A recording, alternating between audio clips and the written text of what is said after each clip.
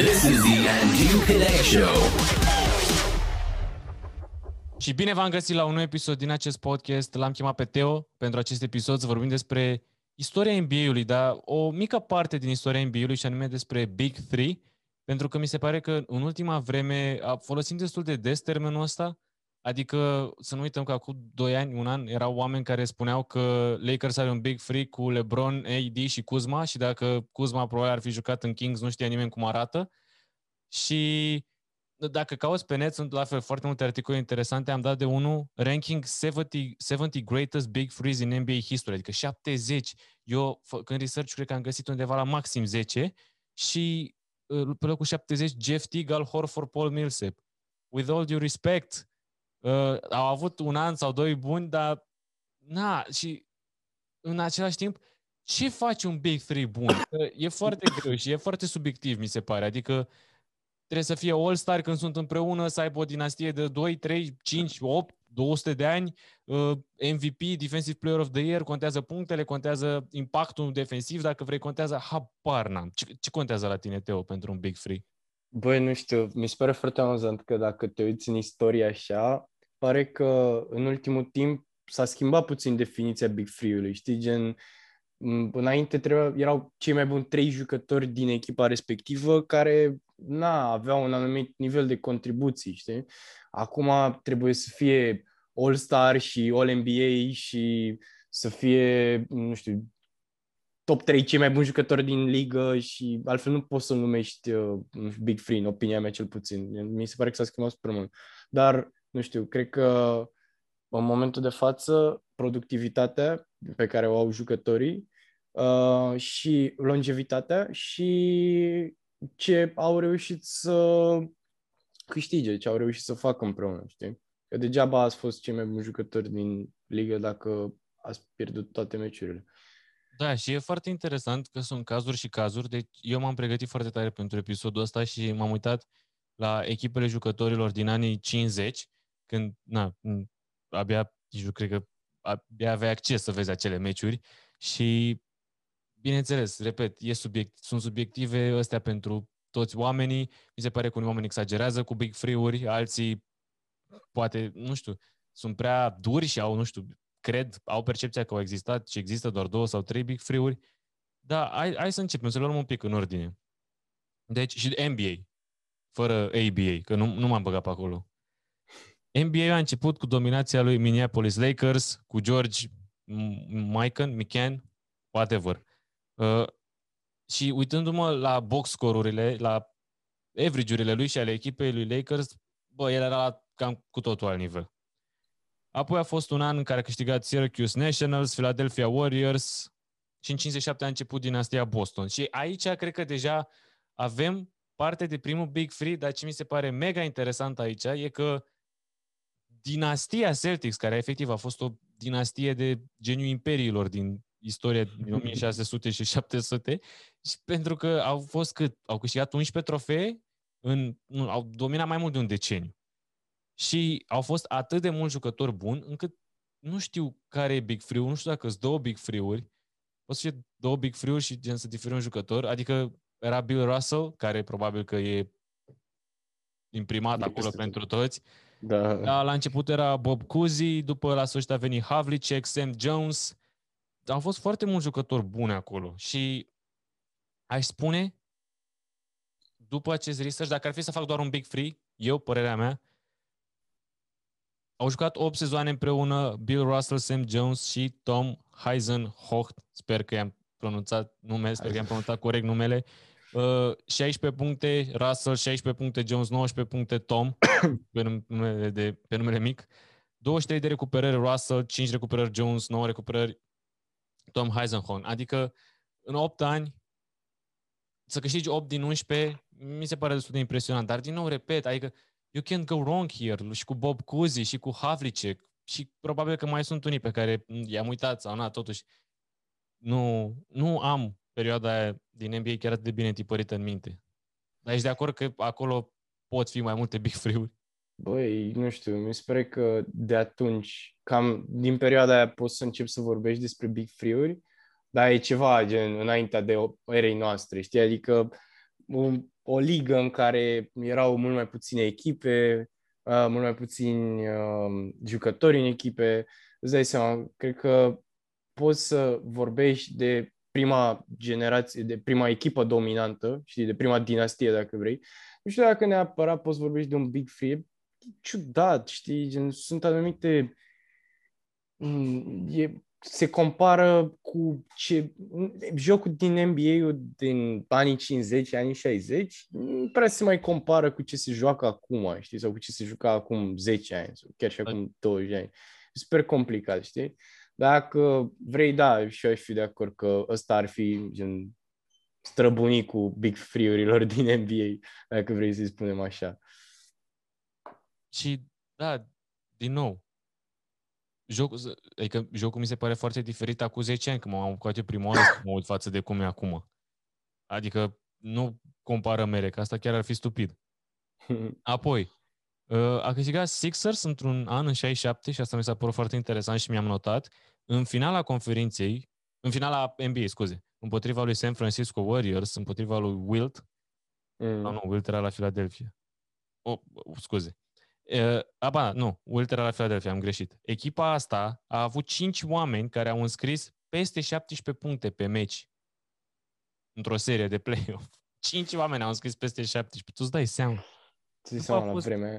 A fost iar 68-69 Boston, 70 New York, unde la fel au fost 5 oameni care au avut peste 12 puncte pe meci. Deci nu pot să spun acolo că a fost un efort colectiv impresionant, dar nu știu dacă e neapărat vorba de un Big Three. Și apoi vine o întrebare la care nici nu știu dacă ai răspunsul, nici nu știu dacă eu am răspunsul, nu știu dacă... M-am gândit că merită considerat,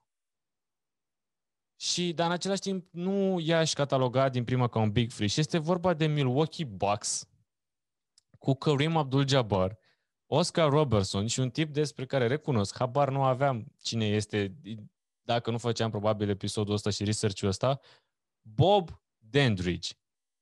Nu știu dacă ai auzit numele ăsta, dar deci, au fost 5 ani împreună. Kareem a fost în Milwaukee din 69-75, Oscar din 70 în 74 și Dandridge a fost din 69-77. Deci, în total, ei trei au avut 5 sezoane împreună.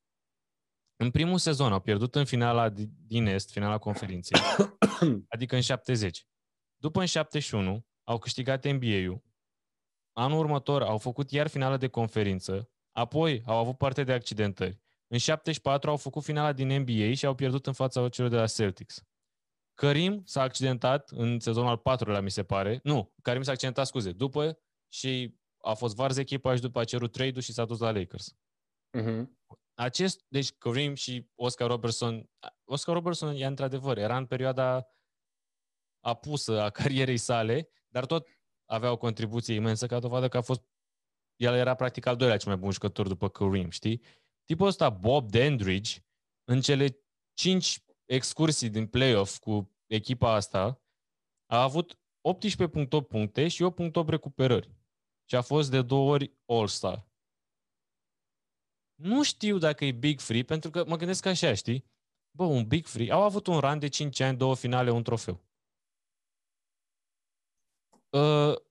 Bob Dandridge ăsta fiind și de 2 ori All-Star și cu numerele astea, a fost, după părerea mea, undeva la, nu știu cum să zic, above average pentru poziția lui. Cel puțin, evident, nu m-am uitat la meciurile lui, dar din datele statistice pare că era un jucător pentru poziția lui fix above average, peste medie. Da, gen un fel de, nu știu, six-man, știi, gen cam, chiar dacă nu juca neapărat rolul de primul om de pe bancă, gen al treilea cel mai bun jucător, fără să fie neapărat un veritabil superstar, gen fără să zici că e chiar echipa lui. Adică omul care are o productivitate bună, știi? Dacă e să vorbim de numere, cred că a avut mai multe puncte și recuperări decât a avut Bosch, de exemplu, când a jucat cu LeBron și Wade. Sau, mă rog, oricum e pe acolo. Știi? Probabil că noi, nevăzând lucrul acesta, e și mai greu să ne dăm cu părere să zicem, da, sotul ăsta e Big Three sau nu prea. Dar, nu știu, mi s-a părut interesant. Păi, nu știu, mi se pare ciudat să vorbești de gen Big Three-uri în perioadele astea, că nu știu, pentru mine discuția de Big Three a început prin anii 2000, când deja aveai nevoie de mai mulți jucători, știi, gen mai mulți jucători foarte buni ca să câștigi.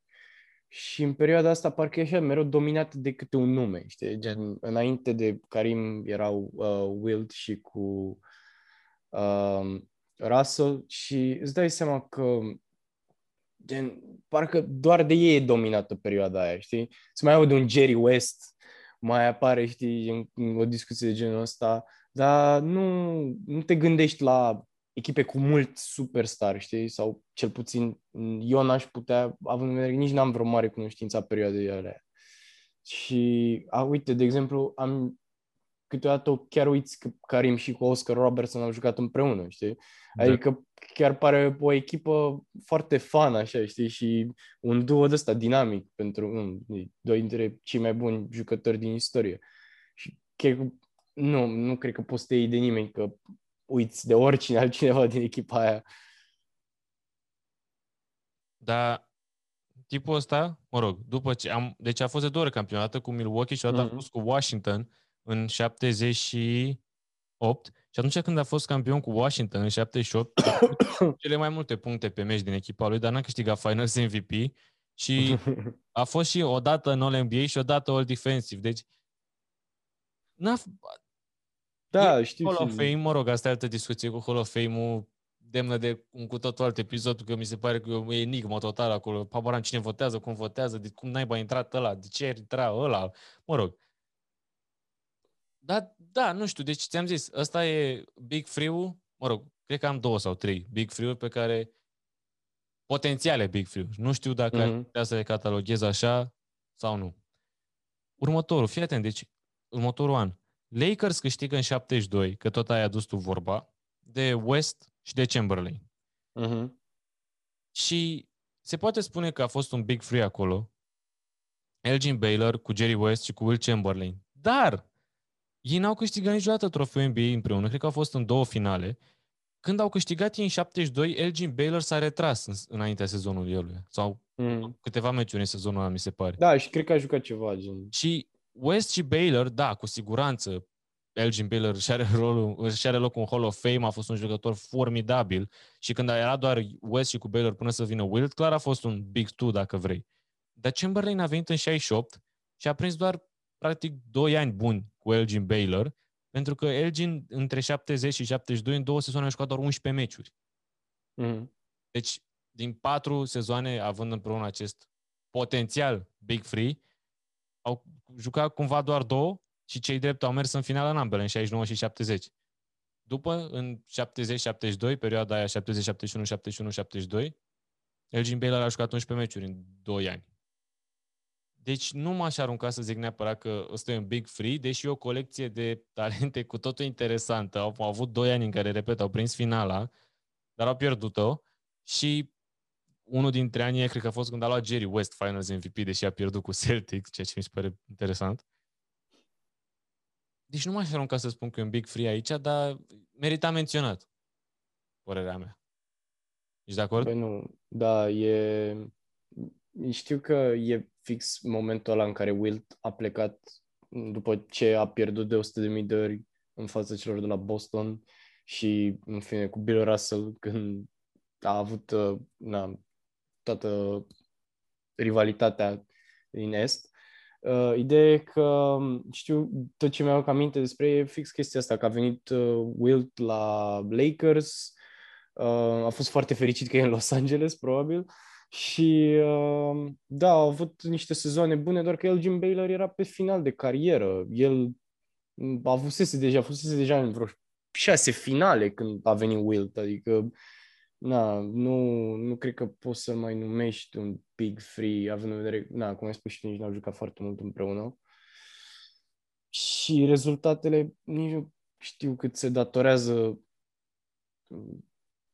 înțelegerii dintre ei, știi, adică jocului lor combinat și mai mult faptul că au ajuns la un moment dat să joace împreună și au jucat cât 11 meciuri.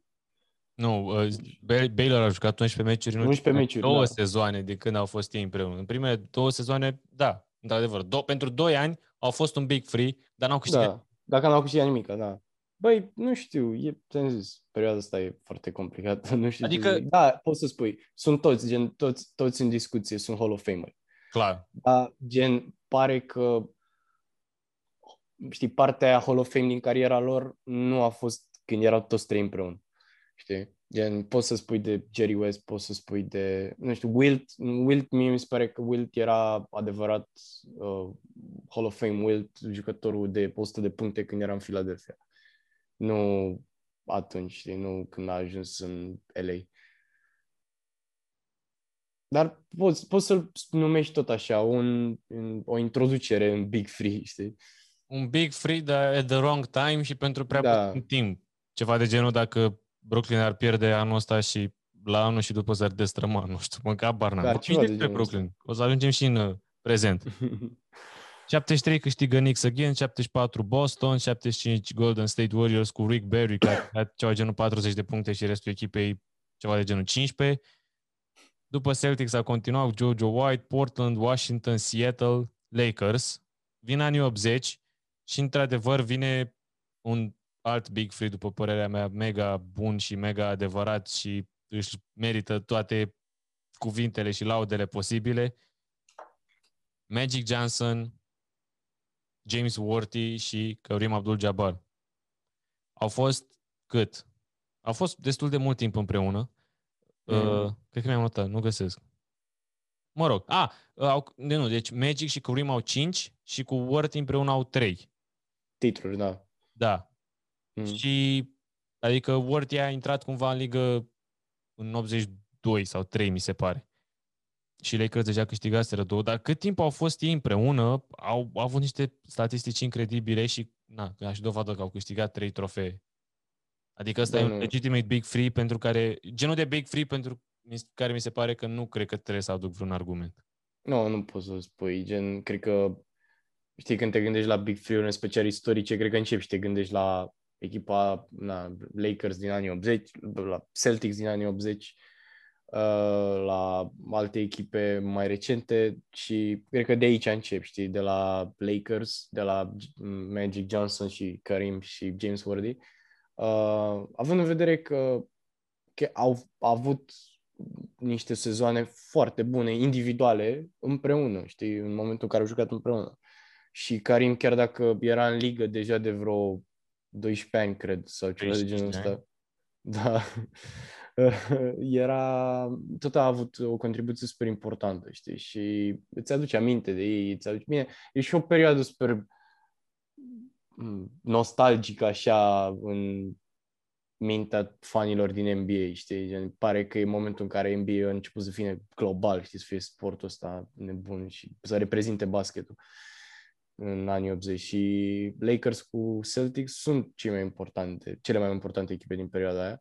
Și da, gen, cum ai zis și tu, au avut și succes, deci au câștigat. Au avut longevitate, pentru că nu au jucat un sezon, au câștigat și după s-au destrămat. Au avut vreo 3 titluri împreună, mai multe fără James Worthy. Și, de asemenea, au fost foarte buni. Au fost superstaruri. Da, Magic Johnson fața NBA-ului în perioada aia, Kareem Abdul-Jabbar, unul dintre cei mai importanti jucători, James Worthy și el, unul dintre cei mai importanti jucători din ligă.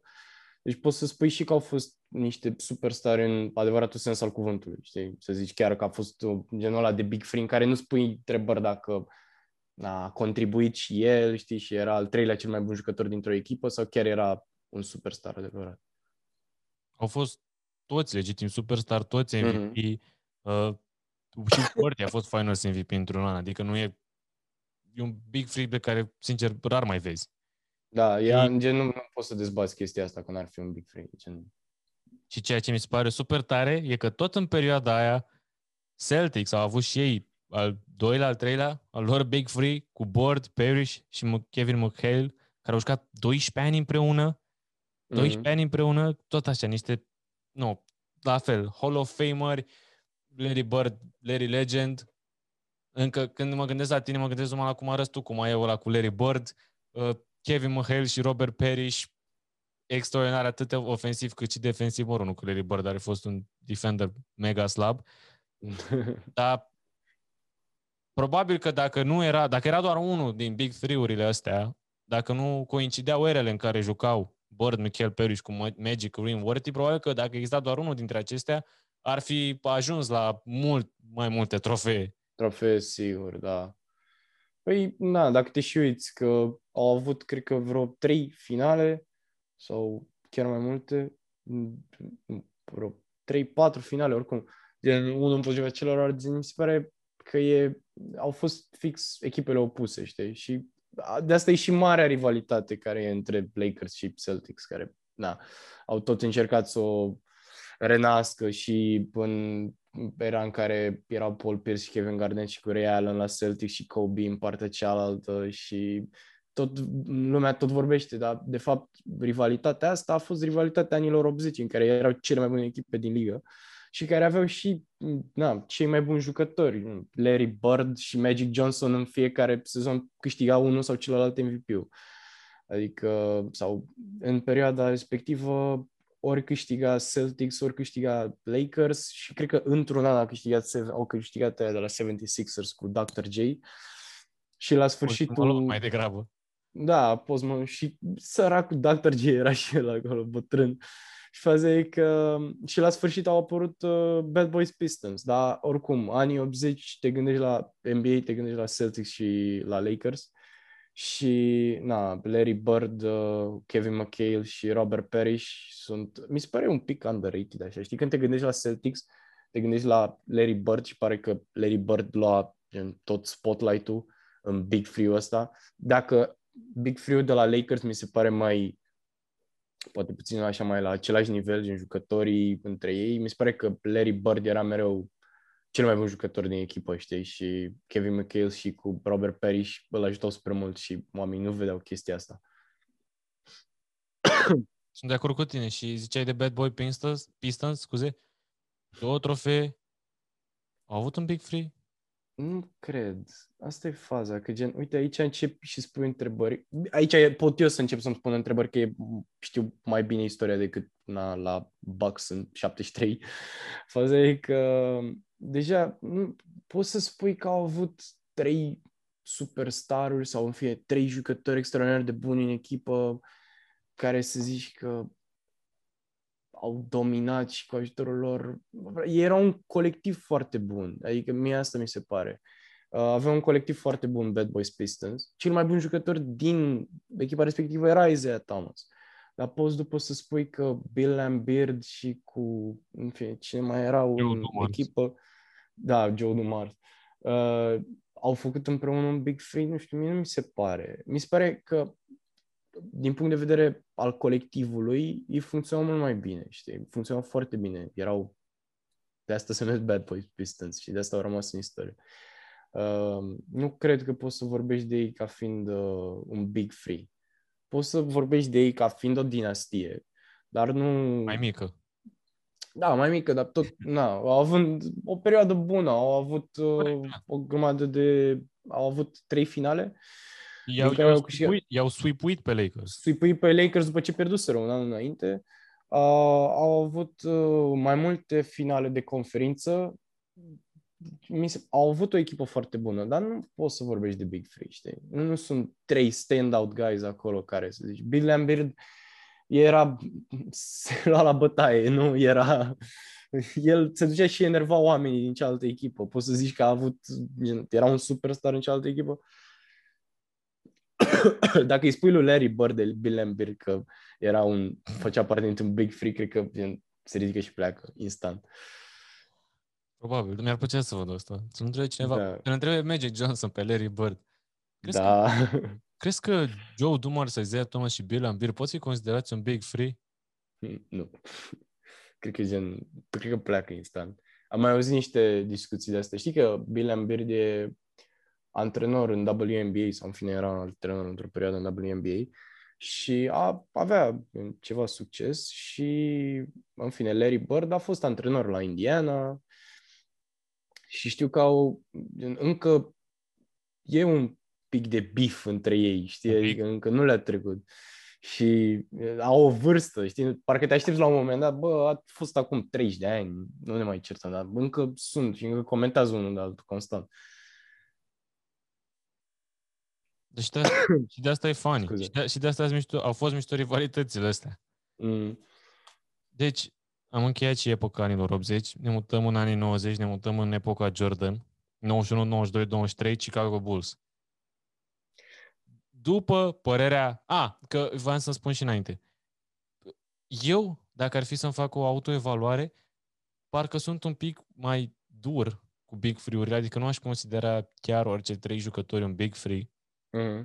Și ăsta e motivul pentru care nu consider nici că Pistons a avut un Big Three, deși Joe Dumars și Isaiah Thomas cu siguranță era un Big Two, dacă vrei, dar nu știu cât de mult există conceptul ăsta în NBA.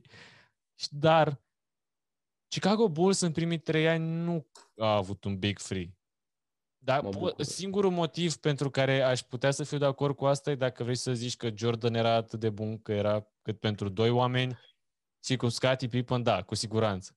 Dar Horace Grant, știu că a fost un All-Star un an sau 2, dar na. Băi, nu știu, când mi se pare că mă bucur că ai opinia asta, pentru că nu suport oamenii care orice 3 jucători care au câștigat vreodată un titlu, bine, gen sunt un Big Three. Nu, frate, nu poți să spui așa ceva. Faza e că de ce nu vreau să-l consider pe Horace Grant că a făcut parte dintr-un Big Three în primii 3 ani, deși era al 3-lea jucător la productivitate în echipă și un jucător super important și starter și e un 4-time NBA champion și toate chestiile astea. Nu știu dacă poți să consideri, având în vedere că uiți de foarte multe ori de Horace Grant. Deci, nu, știu că e o chestie foarte subiectivă, dar uiți de foarte multe ori, uiți că Horace Grant a fost un jucător în echipa aia de la Bulls. Mereu te gândești la te gândești la Jordan, te gândești la Pippen, te gândești la Rodman înainte să te gândești la Horace Grant, te gândești la, nu știu, cel puțin mă gândesc la Steve Kerr înainte să mă gândesc la Horace Grant, mă gândesc la mai mulți jucători înainte să mă gândesc, nu neapărat, ci cât de mult au rămas în istorie, știi, cât de mult au rămas în memoria mea că a făcut parte din echipa aia de la Bulls.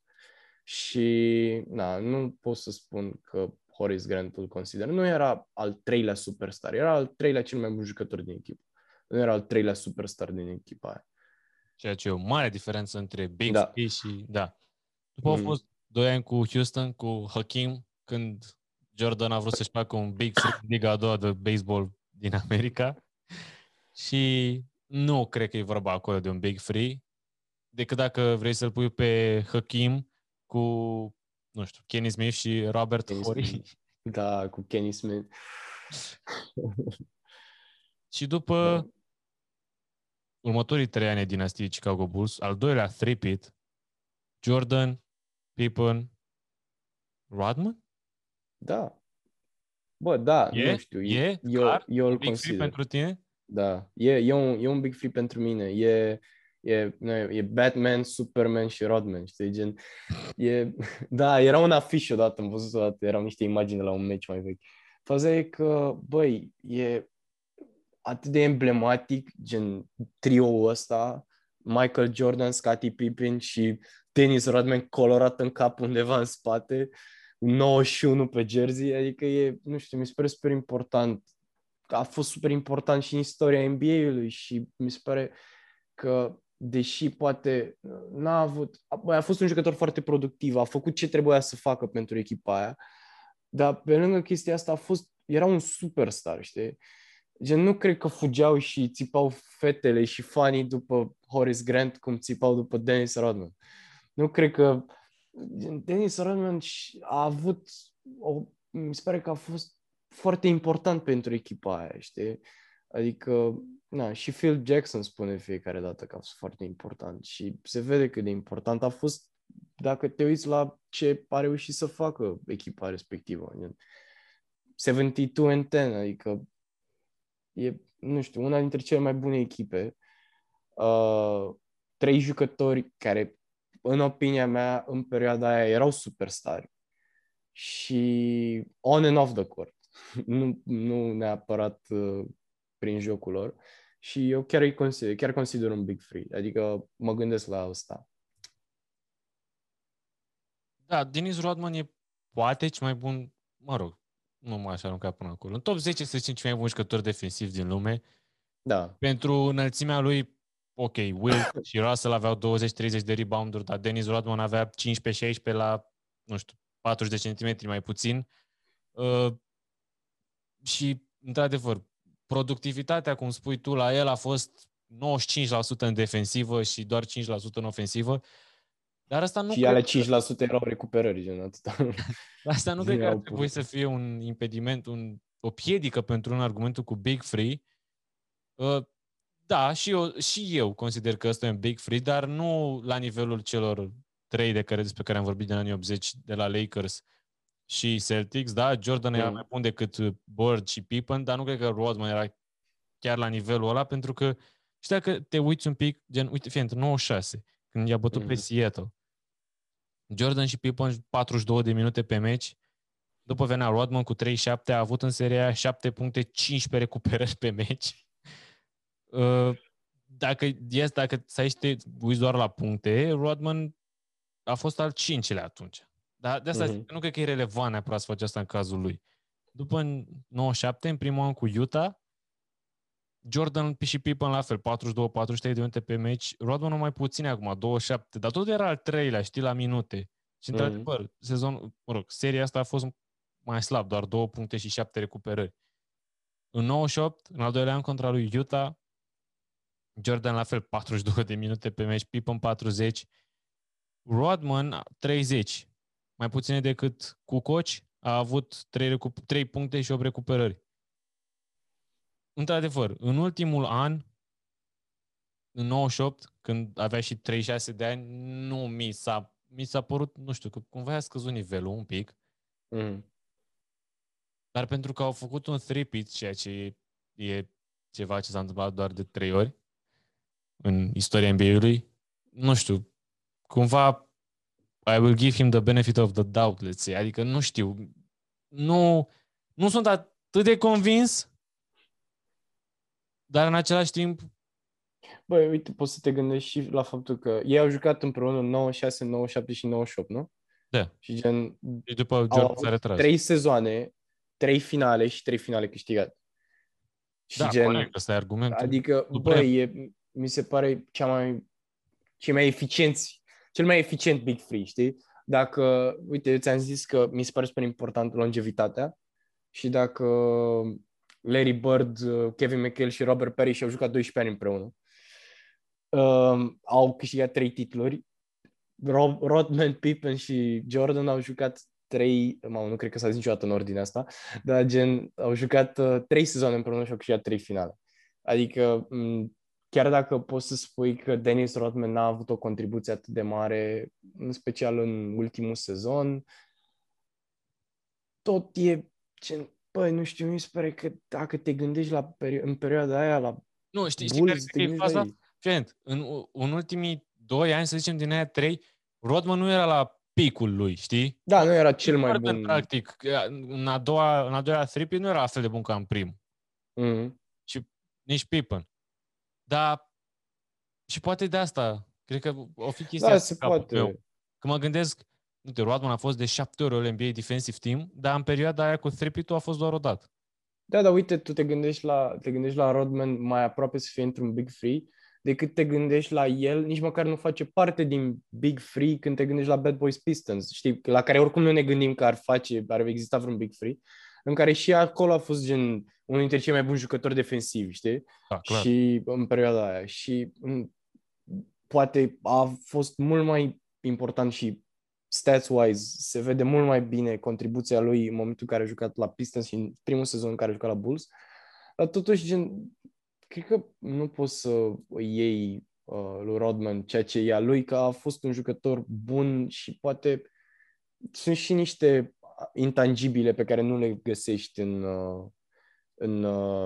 stats, în special în finala cu Utah, știi? Adică nu apare în box score faptul că Rodman îl enerva pe Karl Malone, știi, și îl trăgea de el și chestii genul ăsta, știi? Mi se pare că e tot un jucător super important. Poate chiar că stats-urile nu arată, nu știu, eu cel puțin simt că face parte din Big Three. Și oricum, gen, din perioada aia doar de el o să vorbim ca făcând parte dintr-un Big Three, nu despre Tony Kukoc. Bleacher Report, vorbim frumos. Da. Dar da, nu știu, eu chiar cred. Poți să zici așa că Tony Kukoc a fost al treilea cel mai bun jucător în ofensiv. Bă, da, poate... Da, uite, chiar da, poți să-i spui chestia asta. A fost al treilea cel mai bun jucător din ofensivă, dar nu o să te gândești niciodată la el ca făcând parte dintr-un Big Three împreună cu Jordan și Pippen. No. Adică nu poți să spui asta. Nu o să te gândești la el ca fiind superstarul ăla care a ajutat. Știi? A fost a contribuit suficient. Știi? A avut contribuții bune. Doar ca să menționăm, a avut Utah în perioada aia un Big Three cu Karl Malone, Stockton și Hornacek? Băi, asta e faza că am mai căutat și am văzut și eu că lumea spune chestia asta, dar de fiecare dată când mă gândesc la Utah în perioada, mă gândesc la un duo, mă gândesc la Karl Malone și Stockton. Nu, e Stockton în Malone, nu e Stockton, Malone și Hornacek. Știi? E gen... Mi se pare că deja trebuie să faci diferență între un Big Three, unde toți trei sunt superstar în numele și în asemănare și tot ce vrei să spui, și o echipă care are gen 3 jucători buni, dintre care 2 sunt superstari, bine, toți 3 sunt Hall of Famer, dar gen 2 superstari fără cuvinte și al treilea care are contribuții bune, care ajută echipa, la care nu te gândi niciodată că ar fi în discuția aia, știi? Adică nu te gândi niciodată că ar ridica Utah. Mi se pare că mai important pentru Utah au fost Stockton și Malone decât a fost și Havlicek, știi? Sunt în același sentiment cu tine, doar am vrut să le dau un quick shout-out. Dar nu i-am ca Big Three. Lakers, singurul three-peat care nu le aparține niciodată de la Chicago Bulls. Kobe Bryant, Shaquille O'Neal și vă rog, atât. Toată dragostea și tot respectul pentru Derek Fisher, pentru Robert Torrey, pentru cine mai era în echipa aia, Rick Fox sau nu? Rick Fox, da. Da. No. Uite, aici mi se pare că începe o discuție după... De asta mi se pare super important. Mi se pare importante astea, Big Three-uri pe care eu le consider Big Three-uri, gen Celtics Big Three, Lakers Big Three și Bulls Big Three. Pentru că după asta nu ți se pare că mereu încearcă să se facă o asemănare, gen mereu încearcă să se bage, dacă o echipă bună și are rezultate, să se facă un Big Three de acolo, chiar dacă nu sunt, știi? Da. Adică mi se pare că de fiecare dată când o să vezi o discuție despre Lakers, o să vorbești despre Kobe și Shaq și adică și echipa din jurul lor. Nu, mi se pare că toată lumea a încercat să facă o discuție, că Derek Fisher a fost al treilea cel mai bun jucător, că Rick Fox, Robert Horry, frate, că a avut Robert Horry 6 puncte pe meci și totuși avea niște aruncări bune. Era big shot Rob, ok. Dar nu era gen un superstar. Nu poți să spui că face parte dintr-un Big Three. Nu. Și mi se pare că de aici a început o discuție greșită, știi? Când fiecare echipă bună trebuie să aibă un Big Three. Nu. Și avem dovada și de anul trecut cu Lakers. Exact. Da, Rondo pot spune că a fost al treilea cel mai bun jucător și că a avut un impact foarte important, dar nu era Big Three. Și la fel și aici, uite, ziceam de primul three-peat de la Bulls cu Jordan, care dacă vrei poți să-l pui cât 2. Frate, Shaquille O'Neal în finalele din 2000, 2001 și 2002, 38 cu 16, 33 cu 16, 36 cu 12. Zici că citesc temperaturi de pe termometru, adică e incredibil așa ceva. Băi, da, pot să-l pun în categoria aia. Adică a fost o perioadă de dominație completă și totală de Lakers exact. Și atât.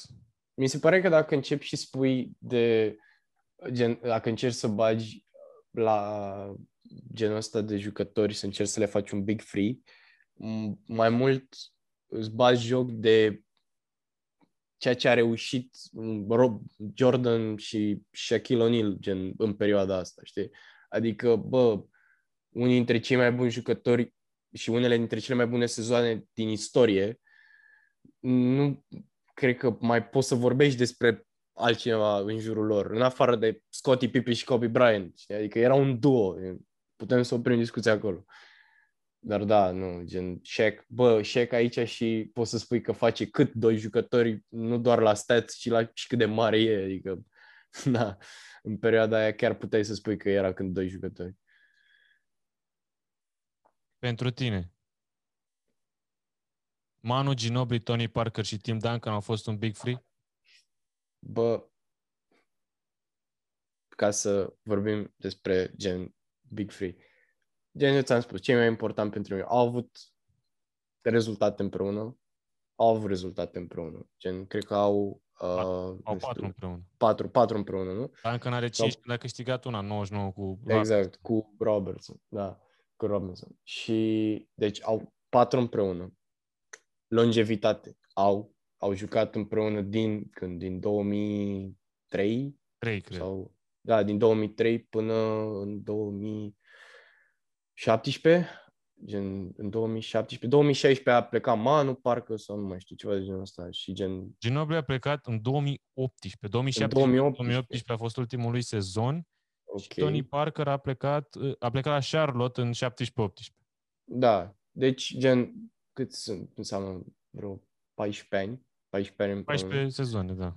Frate, gen, longevitate. Deci, campionate, longevitate. După, faptul că, gen, superstari, aici, gen, deși ți-am explicat că aș vrea ca jucătorii într-un Big Three trebuie să fie superstari, gen, toți trei în numele lor să fie superstari. Mi se pare că aici nu e neapărat vina lor ca jucători, și nu neapărat o vină. Organizația în care au jucat împreună, din San Antonio Spurs, nu e o organizație care să facă superstaruri, știi? Ei fac o echipă bună care să câștige, știi? Ei au un colectiv bun. Chiar dacă Tim Duncan e unul dintre cei mai buni power forwards din istorie, știi? Și Robinson e unul dintre cei mai buni center din istorie. E o organizație bună. Bă, e unul dintre cei mai buni. Adică știu că nu e cel mai bun. E acolo, știi? Am dat din cap că nu s-a cam potrivit timeline-ul cu Robinson. Da, știu. Are și el două, în fine. Ideea e că voiam să zic despre el, având în vedere că și el a făcut parte din organizația asta, știi? Și în jurul lor cresc un colectiv, știi? Și poate ai văzut toți trei sunt niște oameni extraordinar modești, nu o să vezi niciodată flashy, nu o să fugă niciodată paparații după Tim Duncan. Și nu o să vezi niciodată pe, nu știu, Manu Ginobili la ceva, venind într-un Ferrari în San Antonio, care și așa cred că e un oraș foarte mic, adică e un oraș mic. Ei n-au fost superstaruri, dar nu neapărat pentru că nu aveau capacitatea de a fi niște jucători extraordinar de buni, ci mai mult pentru că ei au jucat într-un colectiv. Și deși nu intră în categoria de superstaruri, faptul că au avut longevitatea pe care au avut-o și succesul pe care l-au avut, eu i-aș considera un Big Three. Sunt de acord cu tine, pentru că vorbeam de Celtics din anii 60, Spurs din generația asta, mă rog, acum se cam vede sfârșitul, au fost cât? 20 de ani în playoff, 14 sezoane, cum ziceam, cu Duncan, Ginobili și Parker, 4 trofee, adică nu prea ai ce să le ceri. Da, Tim Duncan a fost singurul, dacă vrei, quote-on-quote, superstar, dar și Tony Parker a fost de 6 ori All-Star, a fost de 4 ori All-NBA, Tony Parker a avut și el un Finals MVP, în 2007, da. Manu Ginobili a fost și el de 2 ori All-Star, a fost Six Man of the Year. N-au câștigat în anul ăla, dar mă rog. Dar au câștigat, deci 2003, 2005, 2007 și 2014. Și într-adevăr, dacă vrei să zici de 2014, că atunci a fost Kawhi Leonard Finals MVP și poate primul sau al doilea cel mai bun jucător din echipa aia, sunt de acord. Dar faptul că Ginobili și Parker încă erau acolo a contat foarte mult. Da, și atunci gen echipa era tot echipa lor, știi? E gen sentimentul ăla când te gândești la o echipă, chiar dacă Kawhi era și foarte tânăr. Și cred că de atunci a început Kawhi să fie extraordinar de popular, să fie din finala aia a început să fie considerat un all-star, un superstar, un rising star în NBA. Dar tot, parcă și în finala aia, cred că după poți să spui că cam a pus vremea lor. Toți erau bătrâni, nu prea mai aveau o contribuție prea mare. L-au adus pe la Marcus Aldridge la un moment dat. Um, nu poți să... Până atunci a fost echipa lor, știi? Te gândeai la cei 3 jucători de la San Antonio Spurs când te gândeai la San Antonio Spurs, știi? Și da, ți-am zis, nu știu, pentru mine e și mă bucur și că ești pentru tine, sincer, nu știu. Am sărit câțiva ani. Deci, în 2004, când a câștigat Detroit, Da. n-a fost Big Three. Sau ai ceva de spus? Nu. Ok, nu. perfect. 2006, Dwayne Wade, care a fost incredibil, n-a fost nici la Big Three. No. 2007, Spurs, zi.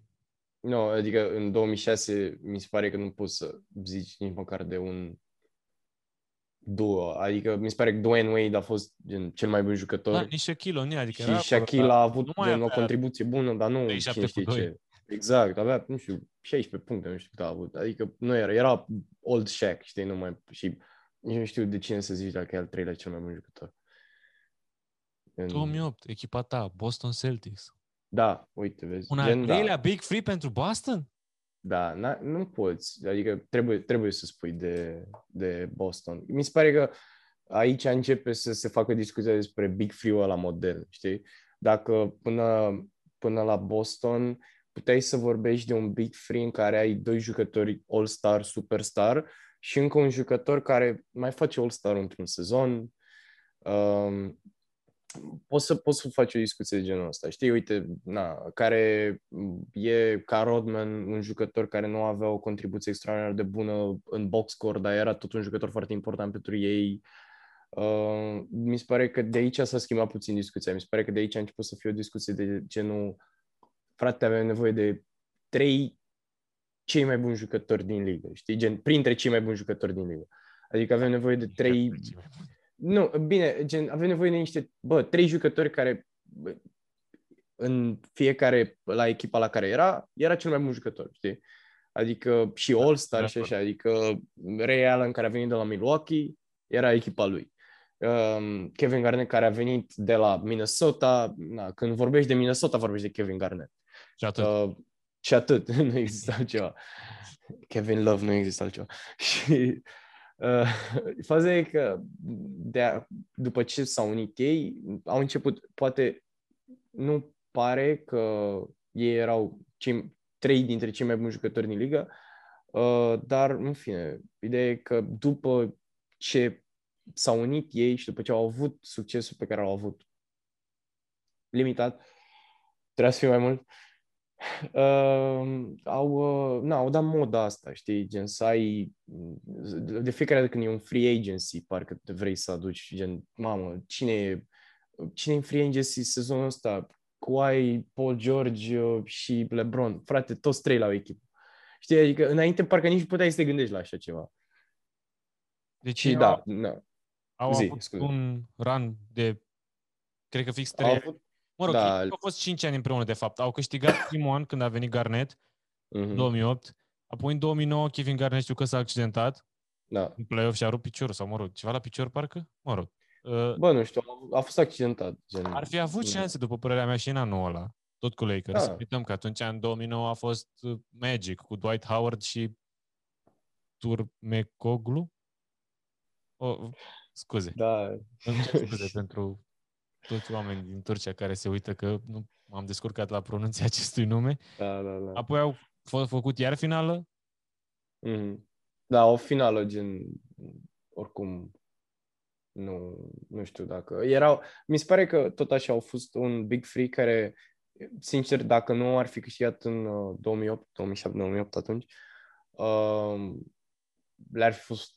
ar fi fost foarte dezamăgit. Adică eu aș fi fost dezamăgit, dar ar fi fost dezamăgită. Era o echipă care trebuia să câștige. Exact, gen, având în vedere și vârsta...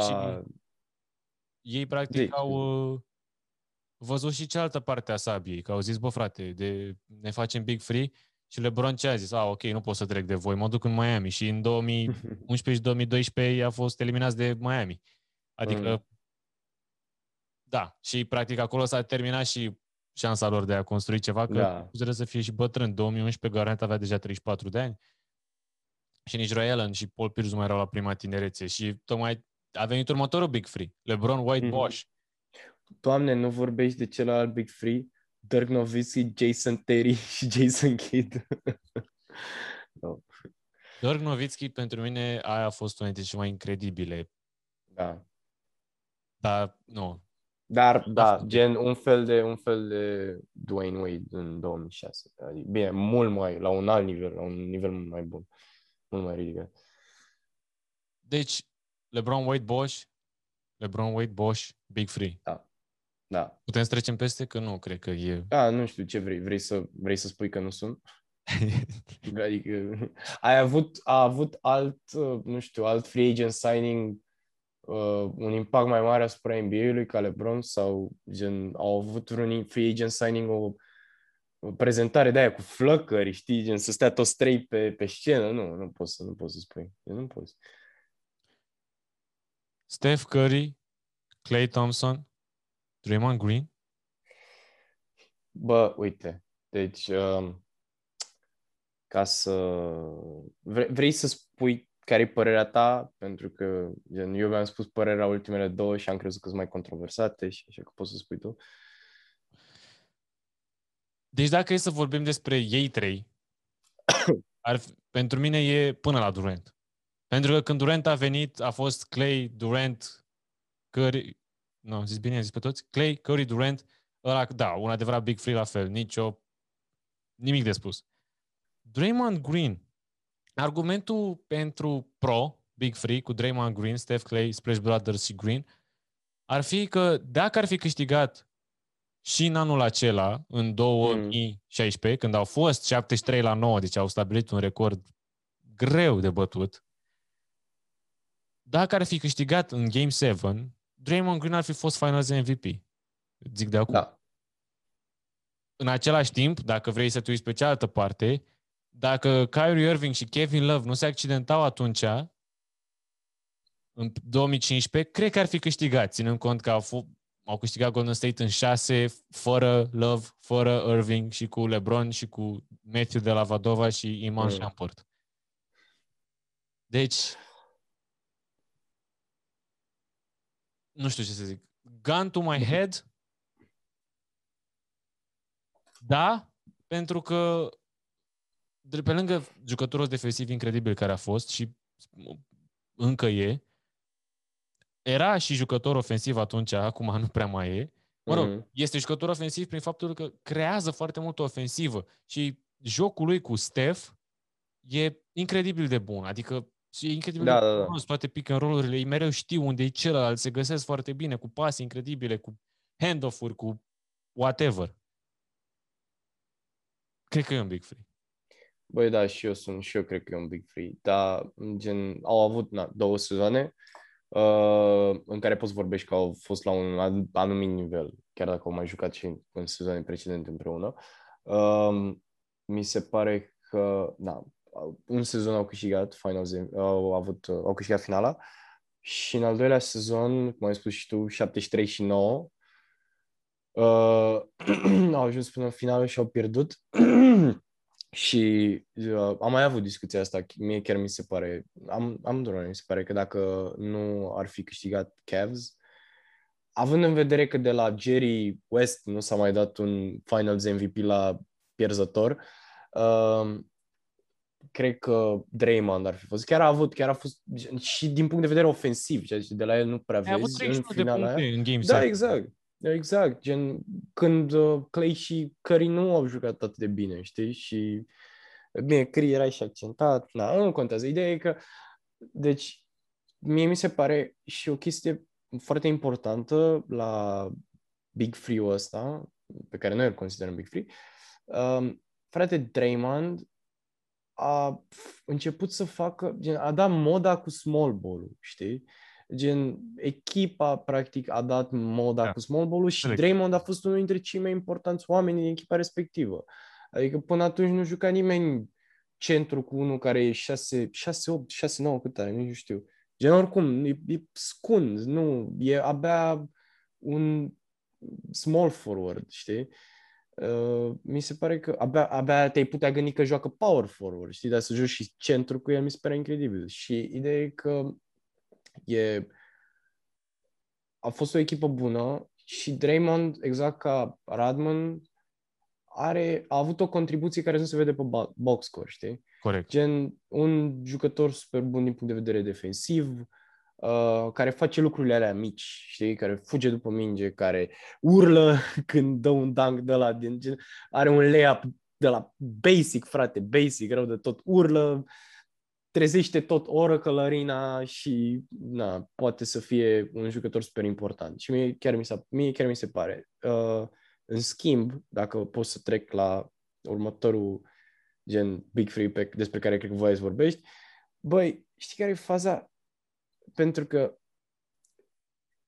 tu îl consideri un Big Three sau un Big Four? Gen, pentru că practic eu nu știu dacă aș putea să-l consider un Big Three, având în vedere că erau 4 jucători, 3 jucători care veneau dintr-o echipă care deja câștigase, știi, care avea 73 și 9 și erau cea mai bună echipă din NBA. Și unul dintre foștii MVP din ligă a venit aici. Crezi că poți să-l consider? Mi se pare o echipă stacked și atât. Parcă nu mă gândesc la un Big Three când mă gândesc la ei.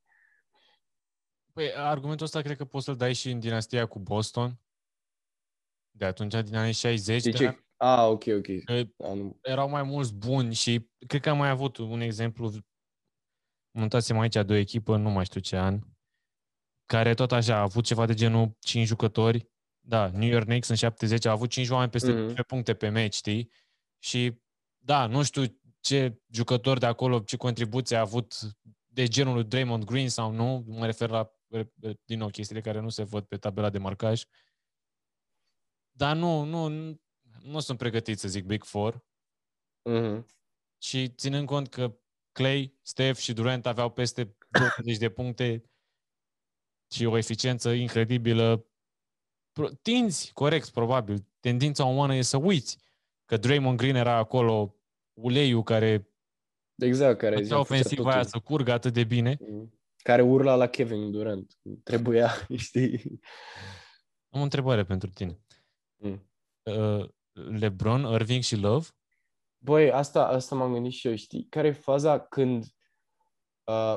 Bine, asta e și ciudat, că noi ne uitam la NBA în perioada aia și ne aducem aminte hype-ul care era, știi, când a venit Kevin Love după ce l-au trimis pe Andrew Wiggins și pe Anthony Bennett la Minnesota și așa mai departe. Băi, da, pot să-l consider un Big Three, gen când l-au semnat. Kevin Love era unul dintre cei mai buni marcatori din ligă, un double-double machine, avea average-uri pe an. Avea 13 rebound-uri, avea 25 de puncte sau 26 de puncte average pe sezon. Nu făcuse nimic în Minnesota ca echipă, nu reușise să facă nimic, dar din punct de vedere, adică individual, un jucător foarte bun. Bă, după ce a venit la Cavs, nu a fost același Kevin Love și nici până ziua de azi nu a revenit acel Kevin Love. Și mi se pare că, deși a venit ca un superstar, frate, gen Kevin Love chiar era un superstar în ligă, cât timp a fost acolo și cât timp a fost și LeBron, cât el e încă acolo, în fine, cât timp a fost echipa aia acolo, nu cred că poți să-i numești un Big Three. A fost echipa lui LeBron și al lui Kyrie. Kevin Love a fost un jucător cu o contribuție bună, știi? Fix un Tony Kukoc, știi? Fix un Horace Grant, dar nu la același nivel, știi? Mi se pare că Horace Grant cred că a avut niște zone mai bune în perioada lui când a câștigat Bulls decât Kevin Love. Nu știu neapărat dacă e cazul, dar... Adică îți înțeleg punctul de vedere.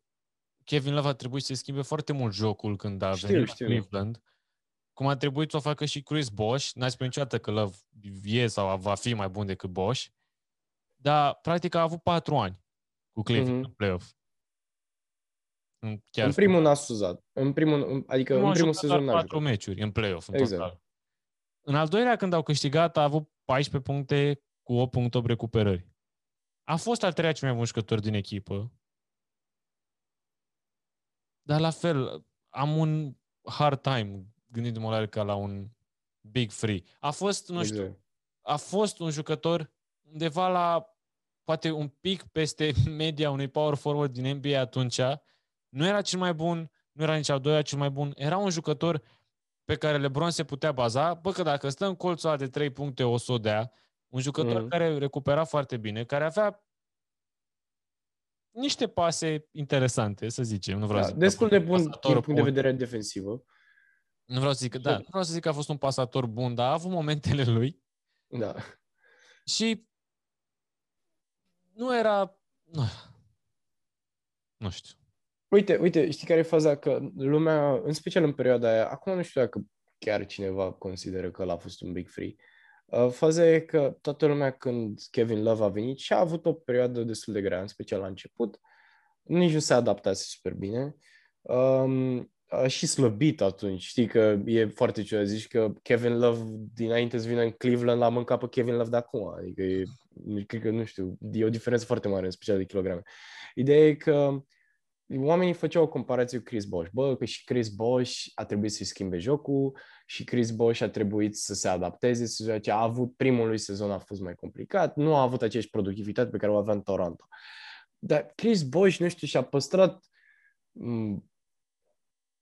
parcă totuși și-a păstrat puterea aia de a fi un jucător decisiv, știi? Gen, chiar dacă era echipa lui Wade și a lui LeBron și ei erau cei mai buni jucători, gen Chris Bosh era... Nu puteai să spui... Gen, aveai nevoie de el, știi? Chiar aveai nevoie de el în echipa aia. Kevin Love era un gen above average jucător. Above average.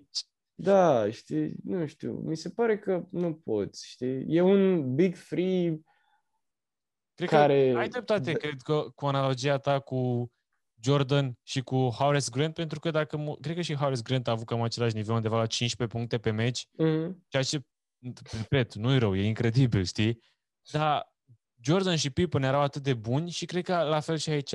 LeBron și Irving erau atât de buni încât cumva eclipsau, să zic așa, pe Kevin. Da. Dar și cred că mai e o chestie, eu mi-am uitat foarte bine asta, fiind fan LeBron. Erau multe momente și meciuri în care Kevin Love avea 4 puncte. Da. Sau avea oricum, single digits, știi, gen nu trecea de 10 puncte, gen până 10 puncte. Un jucător important. Știi cum l-aș descrie? Greu de înlocuit, dar nu imposibil. Bună. Foarte bine. Băi, nu, oricum, echipa aia din Cleveland, perioada aia, nu știu, cred că o să rămână în istorie ca cea mai... nu știu cum să zic, era așa o adunătură de jucători buni, care fuseseră buni la alte echipe și veniseră aici și gen... Nu știu, mi se pare că LeBron gen aducea orice jucător bun care a plăcut vreodată și venea, știi? Și gen LeBron avea și așa o putere, era GM LeBron atunci. Adică J.R. Smith și Iman Shumpert. J.R. Smith fusese la un moment six-man, știi? Gen noi acum îl vedem ca... Omul care nu știa cât e scorul. Exact, care nu înțelege, care era pe Henny, care nu știa ce se întâmplă, care și-a scos tricou și a stat fără tricou 10 luni până... a ieșit din casă în Cleveland, că în Cleveland e frig. Ideea e că erau așa o grămadă de jucători. La un moment dat a fost și Jordan, bine, asta mai târziu. Jordan Clarkson la un moment dat, cu Larry Nance, bine, asta chiar la sfârșit, știi? Da. Irving deja plecase, nu mai... Da, Irving deja plecase. Nu, dar e foarte ciudat, o grămadă de jucători de ăștia, știi, care te-au veniseră la Cleveland, știi? Deci, putem vorbi de Durant, Curry, Thompson, am vorbit un pic, deja nu cred că e vreun argument aici. Toronto a câștigat trofeul pentru că au fost o echipă bună și pentru că au profitat de una dintre cele mai mari oportunități din NBA. Îmi pare rău să spun de adevărul, cred că toată lumea o știe, toată lumea o simte. Dacă Durant era sănătos, nicio șansă. Și Thompson s-a accidentat, să nu uităm. Și n-a jucat meciul 3, mi se pare, și meciul 6 a ieșit, după ce am scris 30 de puncte. Lakers, nu. N-avea un Big Three. Și părerea mea e că acum există un singur potențial Big Three în NBA. Din nou, părerea mea e că are șansa să fie cel mai bun Big Three din istorie. Harden, Irving și Durant, îți bagi joc de mine. Adică, realmente, unul dintre cei mai buni jucători ofensivi. Durant, probabil cel mai bun forward pe scoring. Harden, unul dintre cei mai buni jucători 1-1. Irving, să nu uităm că ce a făcut Irving contra lui Golden State și că este un magician cu mingea. Adică au șansa să devină, să-și graveze numele în istoria NBA-ului, dar n-au foarte mult timp la dispoziție. Adică nu știu dacă peste 3 ani vom mai vedea împreună. Și momentan sunt un Big Three, dar, repet, dacă nu câștigă... Da, nu știu ce să zic. Faza e că mi se pare că sunt unul dintre cele mai talentate, gen Big Three-uri pe care le ai din istorie și e fix evoluția asta. Știi că până acum, uite, asta o chestie pe care n-am spus-o. E foarte ciudat că Big Three-urile, primele Big Three-uri din istorie, despre care am vorbit, Celtics, Bulls, Lakers, Spurs, Big Three-urile astea de care eu mi-aduc aminte cel puțin, nu au fost neapărat construite pe niște jucători deja maturi care au venit la echipă, știi, și au început să fie foarte buni. Mi se pare că Nets e fix gen opusul oricărui Big Three care a draftat și poate cel mult a semnat un jucător care oricum nu fusese vreun gen jucător foarte bun la altă echipă, știi? Mi se pare că Nets e fix motivul pentru care Exact, e fix motivul pentru care ți-am zis că s-a schimbat în momentul în care Boston i-a adus pe 3 jucători, unii dintre cei mai buni jucători din ligă, i-a adus la Boston. Nets acum au 3 jucători, dintre care 2 sunt foști MVP. La alte echipe, 2 dintre ei sunt campioni. Unul, în fine, James Harden are și el o experiență foarte mare în playoff, adică e cu totul diferit, știi? Gen, sunt 3 jucători foarte buni, gen, printre cei mai buni jucători din NBA, care au fost cei mai buni jucători din NBA înainte să vină la Nets, știi? Da. Gen, acum fac o echipă incredibilă singuri. Faza e că, da, e unul dintre cei mai talentate Big Three-uri și cred că singurul legit Big Three, nu poți să ai niciun fel de argument împotrivă în momentul de față, în prezent în NBA. Bă, da, repet, trebuie odată cu așteptările, odată cu rezultatele anterioare, trebuie să vină și rezultatele viitoare. Ba da. Nu știu dacă ai văzut, dar seara James Harden a ieșit de pe teren după 43 de secunde. Da, am văzut. Acolo la coapsă, la hamstring. Deci nu știu cât de bine va reveni, cât de repede va reveni, cum va arăta. Dar ai văzut că Blake Griffin a avut 18 puncte la meci și tu ai spus... Da, și gen, mai ții minte că am avut o discuție că Blake Griffin nu o să aibă, gen, nu o să aibă contribuții atât de importante pentru echipă? He's dunking again. Exact, da. Griffin. Blake Griffin, doamne. Da. Watch out for Blake Griffin, Finals MVP. Going to happen. Frate, săracul Blake Griffin, el n-a trecut niciodată de second round. Gen, lasă că... Nu? Acum, Finals MVP. Da. Băi, nu, mă bucur super mult că joacă bine. Dar, în fine, sper că Harden să nu aibă mari probleme. Da, nicio, că deja a fost groaznic cu toată lumea accidentată în play-off-ul ăsta. Pe bune. Dar, oricum, gen, cel mai... Știi, mă mai gândeam... Știi care e faza de fiecare dată? Și revin la discuția pe care ți-am zis mai devreme cu faza că acum de fiecare când vine un jucător la o echipă, e pac Big Three acolo. Gen, știi când